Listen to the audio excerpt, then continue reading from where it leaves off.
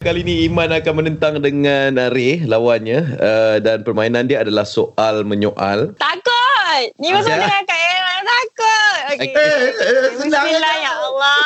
Okey, soalan juga harus berdasarkan situasi. Situasinya ialah dua orang yang tengah gila buat persediaan nak buat TikTok lagu Pejam Jelik. Okey. So, awak punya advantage sebab Ray dah biasa main spontan ni. So, kita bagi advantage kat awak. Okey, 7 soalan, Iman menang. Okay. 3, 2, 1, spontan era. Fight! Abang Ray dah ready ke? Ready apa? Kita nak buat kat mana ni? Buat apa? Guna handphone siapa? TikTok apa? Lepas tu kita nak pakai baju apa ni? Baju apa sesuai? Kita nak buat lagu apa ni? Lagu Iman kira? Kita nak record dekat tingkap ke? Tingkat rumah siapa? Ataupun nak buat dekat rumah Abang Ray. Tu je. Boleh ke? Tu nak buat lagu lain. Apa?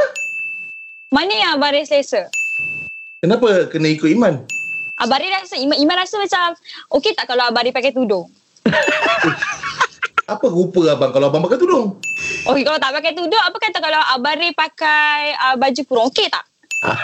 Pandai dia tambah okey tak je jadi soalan. Tapi Iman dah menang. Yeay!